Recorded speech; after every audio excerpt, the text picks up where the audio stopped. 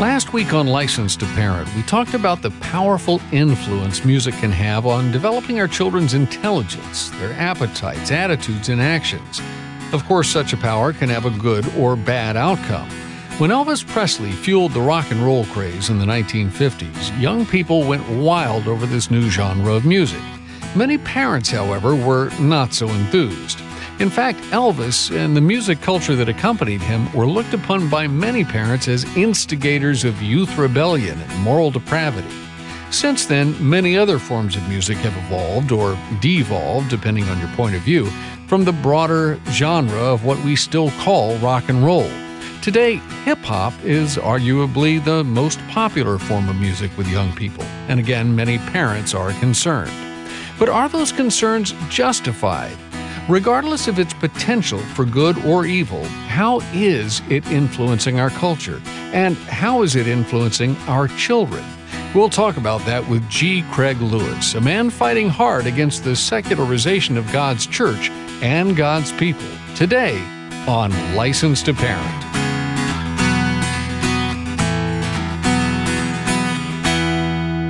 Well, hello and welcome to our program today. License to Parent is the radio outreach of Shepherd's Hill Academy, a year-long Christ-centered residential program for teens in crisis. Our host on License to Parent is Trace Embry, the founder and director of Shepherd's Hill, and I'm Rich Rosell. And Trace, as I've already mentioned in our opening, since the days of Elvis and, well, even long before that, back to the days when Brother Maynard tried to add a beat to monastic chants, folks have been a bit concerned about the effects of music on the attitudes and behavior of, well, not just our culture's youth, but on the greater culture at large. Wouldn't you agree with that? Yeah, well, it goes back even further than that, Rich. 3 or 4 centuries before the birth of Jesus Christ, Socrates, Plato, and Aristotle all wrote about the power of music to not only influence the attitudes, character, and moral behaviors of individuals, but those of entire nations as well. I think it was Plato who actually wanted to have music regulated by the state. Really? Mm-hmm. State-authorized music was all that you could play? I think he realized that of the dangers in it, and he wanted certain tunes to be outlawed.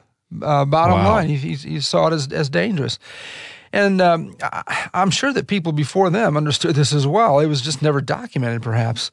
Now, whether they had music that rivaled the moral depravity of guys like Eminem or Lil Wayne, and guys like that back then, God only knows. But these were guys who had insights into the human experience that many of us, even to this day, just don't have. In the 17th century, Scottish politician and writer Andrew Fletcher said, "Let me write the songs of any nation. I don't care who makes their laws."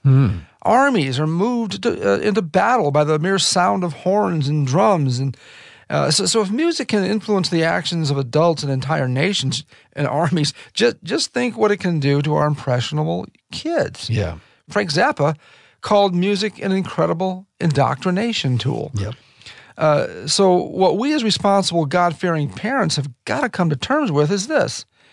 We have to figure out how to minimize the risk of having the evil influences of music captivate and capture the hearts, minds, and souls of our kids.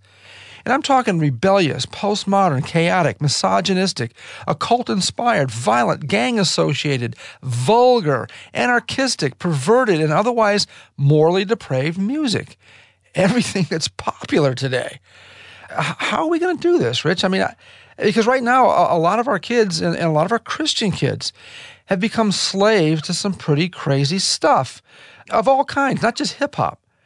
But what's even more shocking and even harder to understand and deal with is that there are a lot of parents, even Christian parents, raising their kids with this stuff. And I think a lot of parents feel that, I listened to Zeppelin or Michael Jackson or Aerosmith when I was a kid, and everything turned out all right with me. Or so the Russians would have us believe. I mean, first of all, you're not done yet, parent. You're still turning out. Yeah. Second, how many hang-ups, strongholds, addictions, and other destructive issues are you dealing with right now that you've never even considered as a possibility to being linked to what you're regularly being entertained by? Things that are opening up spiritual doorways into your system so that the enemy's imps can just march right in and have their way with you and your kids. This is something I want to touch on real quick before you go on, and that is the fact that You said, we're still growing up kind of as adults. Right. And that's very true. Yet I think most of us view ourselves as, quote, normal, end quote, meaning, well, we're okay as we are. Yeah. But you're right. If we do a little bit of self-reflection, we're going to see we may have a lot of hang-ups, and we've never attributed them to one thing or another. We don't really know where they come from. Or how we're feeding them. Right. And some guys will pick their nose and do weirder things and think that's just normal. It's just the way things are done. And no, I don't have any empirical proof to support the ideas that these are all deeply spiritual things with these doorways into our soul. That doesn't mean I don't have strong evidence. But none of us has any empirical proof to support the fact that we actually love our spouses either. All we got is evidence. Yet our spouses believed enough to marry us. And besides, there's plenty of empirical evidence to show what this stuff is doing to our kids if we never had any spiritual concerns in the equation. So many parents have no clue.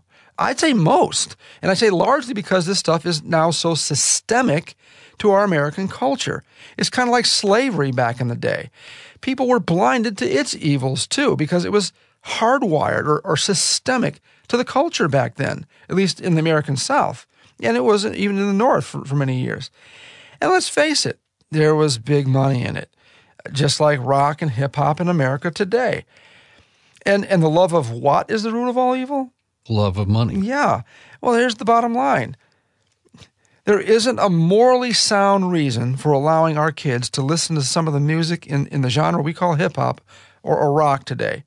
Again, can God really bless a life when that life is routinely entertained by the things that grieve his heart and debase his creation? I mean, that's really the question we parents have got to ask ourselves. Mm-hmm. Well, let me introduce today's guest and bring him into the conversation. And he is, by the way, a repeat offender on Licensed to Parent, meaning that he has been a guest on the program before. G. Craig Lewis has been in ministry for over 25 years. He is the pastor of Adamant Believers Council in Grand Prairie, Texas, but he also travels around the world spreading his message of deliverance through Christ through the ministry of EX Ministries. He promotes the message of Jesus Christ, and as I mentioned in the opening, he fights against the secularization of God's church and, by extension, God's people. Well, G. Craig, welcome back to the Licensed to Parent broadcast. It's good to be back, fellas. Hey, listen, it's been about a year or so since we've had John, a little over. Is the music scene getting any better or worse since the last time we talked? It's probably 10 times worse than the last time we talked. When I say things have gotten worse, what we've seen in the last year is the gospel music and the Christian music scene, or Christian hip-hop, whatever they want to call it, scene, has taken a turn for the worse as guys like Lecrae and others have made a stance to become secular. Lecrae has distanced himself from the Christian scene and now signing a major deal to go secular as we speak. Why is that such a bad thing? There's an argument that playing music in the secular arena is a way to influence the secular arena for good. More of an evangelistic. I mean, because a lot of people use that argument, but I know you've got some wisdom to respond to that. Yeah. So go ahead. Yeah, because there's no Bible for it. I mean, nowhere in the Bible was music ever used as a tool to convert anyone. Mm-hmm. Music was never used as a tool to win a soul. It was never used to reach a soul, because music has the power of coercion, and it also has the heart of the author attached to it. Mm-hmm. And because music is able to play a part in that coercion power of music could make someone think something is going on when it's really not going on. Right. So when you play music to bring people to Christ, then people can be having an emotional experience or an emotional reaction mm-hmm. to what they're hearing, but not necessarily making a conscious judgment decision. Well, I've often said that the same people who are at a Beyonce concert on Saturday night, they can't distinguish the rush they get there from the rush they get on a Sunday morning worship service the next morning. Right. So I think you can be, musically sensitive, even musically gifted, but not spiritually discerning. And I think it's a bad combination. But how do we know that music is actually spiritual at all? I mean, I've said that, I preach that, but to the person out there in the world who maybe doesn't believe in God or even in spiritual things, how do we share with them that there's a spiritual component to music? And you have any ideas about that? Yeah. I did a video called "The Truth Behind Hip Hop Part 8." It's Lords of Discord, and I use quantum physics to explain this. I talked about frequencies and how certain frequencies you can move objects with certain frequencies. Certain frequencies can even create patterns. We did an experiment with rice where you put the rice on a plate, put the plate on a speaker that vibrates, and you could play certain tones, and the rice would move around into certain shapes and create these certain patterns, these certain beautiful patterns. It looked like someone painted it almost, just from the vibrations of sound. So the light spectrum that God created when he said, let there be light, there was more than just the sun to light up the world, but there was a light spectrum. This is where we get our radio frequencies. This is where we get microwave frequencies. This is where we get, beta, gamma, all of these different rays. And so this proves that music, because music is on the light spectrum, because music sound, like if you go octaves on a piano, the higher the octave you go, after it's inaudible by the ear, it turns into light. So music and light is the exact same thing. And that's why Lucifer was a light bearer. He was a light bearing angel. He was, the morning star, so to speak, as the word says. So this is because sound and light is the same thing. It's just the frequency of it is what changes. And all of these things are on this wonderful spectrum that God created, the light spectrum. So it's telling us that all of these things can be beyond our reach. When we say spiritual, we immediately think devil and God, or we immediately think heaven and hell, but you got to look at spiritual as just being, in a lot of cases, beyond our realm. Right. Or beyond our senses, or beyond our perception, sure, or our ability to perceive with our senses in our realm. Would I be right in saying that spiritual does have a physical component to it?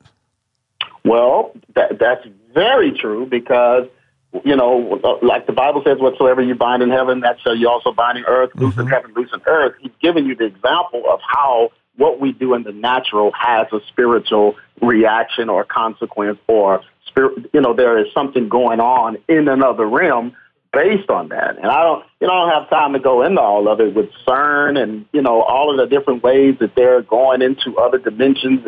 But they understand, even when Adam and Eve ate of the fruit, they did something in the natural that had a spiritual consequence. Mm-hmm. And so that's a very strong truism.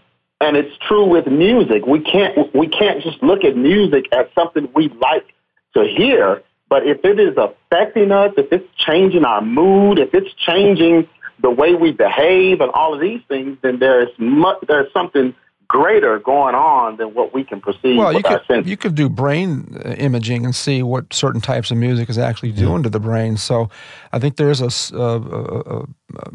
kind of like a saltwater effect between the spirit and the physical. You really can't divorce one from the other. And I'm curious about this because, we're talking about, in this moment, we're talking about hip-hop music in particular. And, of course, it's hard to divorce that from hip-hop culture.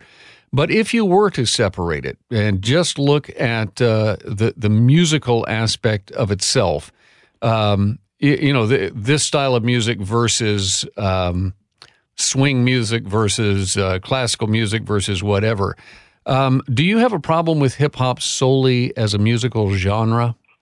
Well, you got to be careful with the linguistics of it, because hip-hop can't be a genre if you call it hip hop.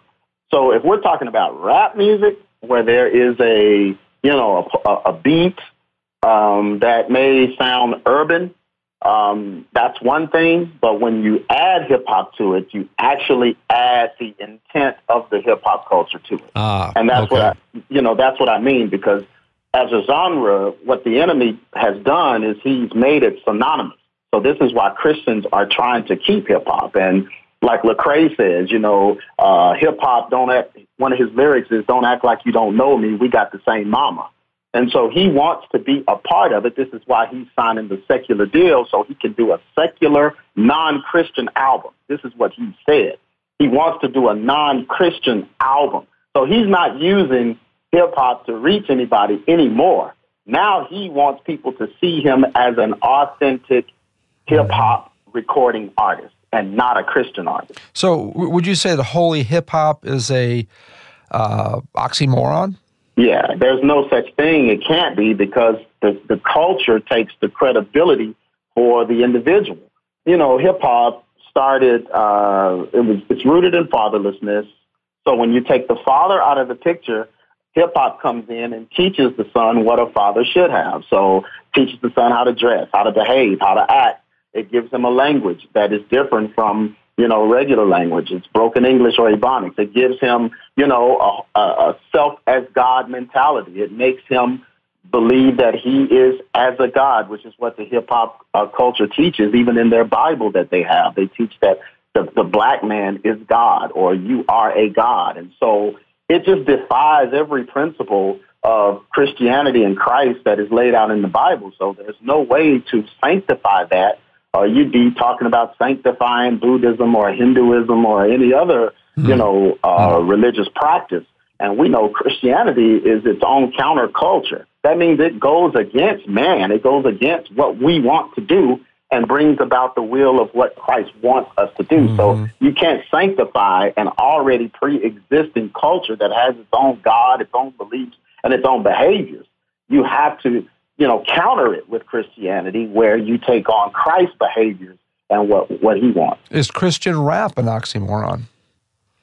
No. Christian rap would be the same as Christian, jazz. If we're talking about a style of music or Christian, classical music or something, if you're going to put Christian in front of a style of music as far as just an instrumentation, then, that's just preference. That's what somebody likes to hear. Now, you got to be careful with that, because there are certain things that do change the way we think and the way we may feel physically because of the musical connotation of it. And for example, heavy metal, if there are guitars, playing, screaming metal guitars or whatever, and the lyrics are being shouted abruptly where you can't understand what they're saying and they're yelling and screaming, then that's going to change your blood pressure. Yeah. I mean, it just is. I mean, now, whatever they're saying in it, they may be saying Jesus is Lord or whatever, but you have to be careful that the music isn't so heavy that it totally masks the message and the message gets lost in it. Right. Our guest today on Licensed to Parent is G. Craig Lewis of EX Ministries. You'll find them online at exministries.com. We have to take a quick break. Back with some closing comments and conversation with G. Craig Lewis when Licensed to Parent continues. The world of digital technology is always changing, and it's changing you if you're comfortable with technology or not. Your kids may take technology almost completely for granted and rarely notice its effects. On the other hand, you may adapt to technology more slowly, but are affected by the digital invasion just as much as your kids. In the book, The Digital Invasion, How Technology is Shaping You and Your Relationships, authors Dr. Archibald Hart and Sylvia Hart-Fried uncover the ways digital technology is changing us from within, physically, mentally, and especially spiritually, and offers therapeutic and biblical strategies to become good stewards of our digital lives. The Digital Invasion also includes 10 pages featuring Trace Embry of Shepherd's Hill Academy. Find The Digital Invasion in the store at licensedtoparent.org. Proceeds support the Shepherd's Hill Academy Student Scholarship Fund. Teen rebellion, depression, addiction, rage, cutting, and suicide are destroying our families today. But there is a way out. Shepherd's Hill Academy offers a 12-month, Christ-centered nonprofit residential program where kids are being transformed with a biblical worldview and often medication-free. Christian apologist Ravi Zacharias is just one of many Christian leaders who understands what's happening at Shepherd's Hill Academy. It really is such an honor to come alongside Shepherd's Hill Ministries and Licensed to Parent to rescue those who have been seduced along the way.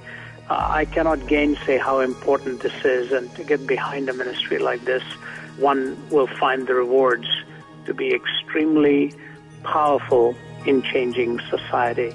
Get the help you need at Shepherd's Hill Academy. Go to helpmytroubledteen.org. helpmytroubledteen.org.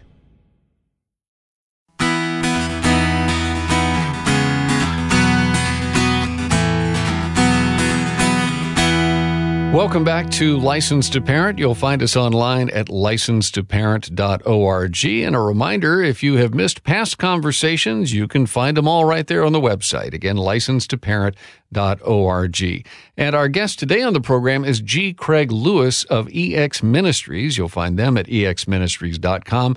And we're talking, this is kind of a part two, talking about the influence of music. Last week, Lauren Green was on the program, and we were talking about some of the positive influences and ways that you can mold your children's frontal lobe and equip him or her to excel scholastically and even spiritually through the positive influences of music. But today, G. Craig Lewis talking about the other side of that coin. There are many dangers, and we've been focusing in particular on the hip-hop music culture. Trace? Yeah, we were talking about the tools of music, and now we're talking about the weapons and how a tool can be, the same tool can be used as a weapon. G. Craig, both you and KRS-One would say that hip-hop is a female or a gay-driven genre. Why do you say this, and what's the significance of this? Why does it go in that direction? Well, I believe it because of the culture that, whenever men aren't strong in a culture, then it's going to become an effeminate culture. And because hip-hop was birthed out of fatherlessness, the women are in charge of hip-hop, or the women. It's birthed out of single mothers, basically, who, all of the guys, all of the founders, none of them really had their fathers in their lives. And so, they're going to adhere to that. And this is where even the look, where the earrings, men wearing 2 earrings, it came out of that. That came out of the gay culture. Men sagging their pants, that came out of prison, where men were being, sexually molested by other men in prison. And so they would wear their pants sagging to show their underwear kind of as lingerie. The shirts, shirtless, all the tattoos were decorating your body for your man in prison. Just all of the different things that hip-hop has embraced as the norm, they're all kind of associated with being effeminate. And even now, rappers are wearing dresses and painting their fingernails and carrying purses. And, so this culture is definitely pushing the female agenda, which is what the devil does. Well, this whole LGBT thing with transgender, blurring the lines between the gender binaries, I think this is a perfect indicator of the enemy working in our society and having us look at the obvious and not seeing it. But we're out of time, man. But I want to ask you one more question, and we'll let you go. One, can music be addictive, particularly hip-hop music? And do you feel like the music of specific artists like Eminem and Madonna, Lil Wayne, Beyonce, Jay-Z, because there's a lot of parents listening to this where they know their kids have got this in their library, and myriads of others like them. Can they actually cause us, or our kids, particularly our kids, to stumble into sin? Yeah, okay. Well, the music in itself isn't addictive. It's the message in it that a person needs or desires to hear. And it's because there is something in you that is requiring that. And I tell people all the time, you're not just nobody thumbs through the radio to find what genre they're going to like. No one sits and makes does a report and decides what they feel is going to be, who they feel is going to be their favorite artist, or what they feel is going to be their favorite kind of music or whatever. These decisions are based on what's in us and what's going on in us. And it makes us gravitate to certain ones that can pretty much, these guys are all ministers. They're all ministers of music. That's right. Jay-Z's a minister of music. He just, he's going to minister to the needs of his congregation. Mm-hmm. And if you have a need for what he's saying and what he's doing, then you're going to adopt him as your artist, and you're going to fill your iPhone up with his beats. Yeah, let's just go with Jay-Z. Can he actually cause our kids to stumble into sin? Well, yeah. I mean, Okay. if David could play music for the king, and his music, what he played, because his heart was pure, the Bible says he was a man after God's own heart. So when he played music, it transferred the frequencies from David through the instrument he was playing and into Saul. Okay? And when it did that, the Bible said it chased away the evil spirit. It chased away evil desires because the heart of the author of the music was pure. And so if a person's heart is not pure and their goal what they're doing is evil, then if they play that music, it's going to create evil in your heart. It's going to do the opposite of what David did for Saul. It's going to trouble you. It's going to bring a tempter. It's going to open you up. And because music has the power to go into the mind of a person and disturb their conscience without their consent, it can do things without your permission because it bypasses your guardian. Your guardian is what gives it permission. But if it's bypassing that, then the sinister agenda of the artist and the music and the devil, you're open to it, and you're open to it, accept it. And then if you add marijuana and all these other things to it, which marijuana is a hallucinogen, it totally disconnects your guardian from your psyche. It totally opens you up for whatever the music is saying or whatever is being played. And you'll definitely be dealing with the oppression of evil spirits. And as we talk about this, I know there's parents out there who still don't get it, are going to allow their kids to listen to this stuff. But in light of what Jesus said in Mark 9:42, if anyone causes one of these little ones who believe in me to sin, it would be better for him to have a millstone hung around his neck and be thrown in the depths of the sea. How are we not, as parents, culpable if we allow our kids to listen to some of this stuff? Yeah, amen. Well, amen. Our guest today on Licensed to Parent has been G. Craig Lewis of EX Ministries. If you want to find out more about what we've been talking about and what his outreach is, you'll find him online at exministries.com. And again, that's the letter E, the letter X, ministries, plural.com. And G. Craig, thanks so much for being on Licensed to Parent. We appreciate it. Thank you guys for having me. Love being on with you. God bless you. It's our pleasure. And you'll find us online at licensedtoparent.org. Licensed to Parent comes to you from Shepherd's Hill Academy, a year-long Christ-centered therapeutic residential program helping teens in crisis. We invite you to go to our website to find out more about Shepherd's Hill, and while there, you can also learn more about our radio outreach, hear past conversations we've had, subscribe to Trace's blog, and find other parenting resources. Again, the address, licensedtoparent.org. Our program coordinator on Licensed to Parent is Daniel Facina. Our technical producer is Carl Peets. For Trace Embry, I'm Rich Rosell, inviting you to join us again next time to renew your License to Parent. And remember, folks, if you don't train your children, somebody else will. God bless you. See you next time.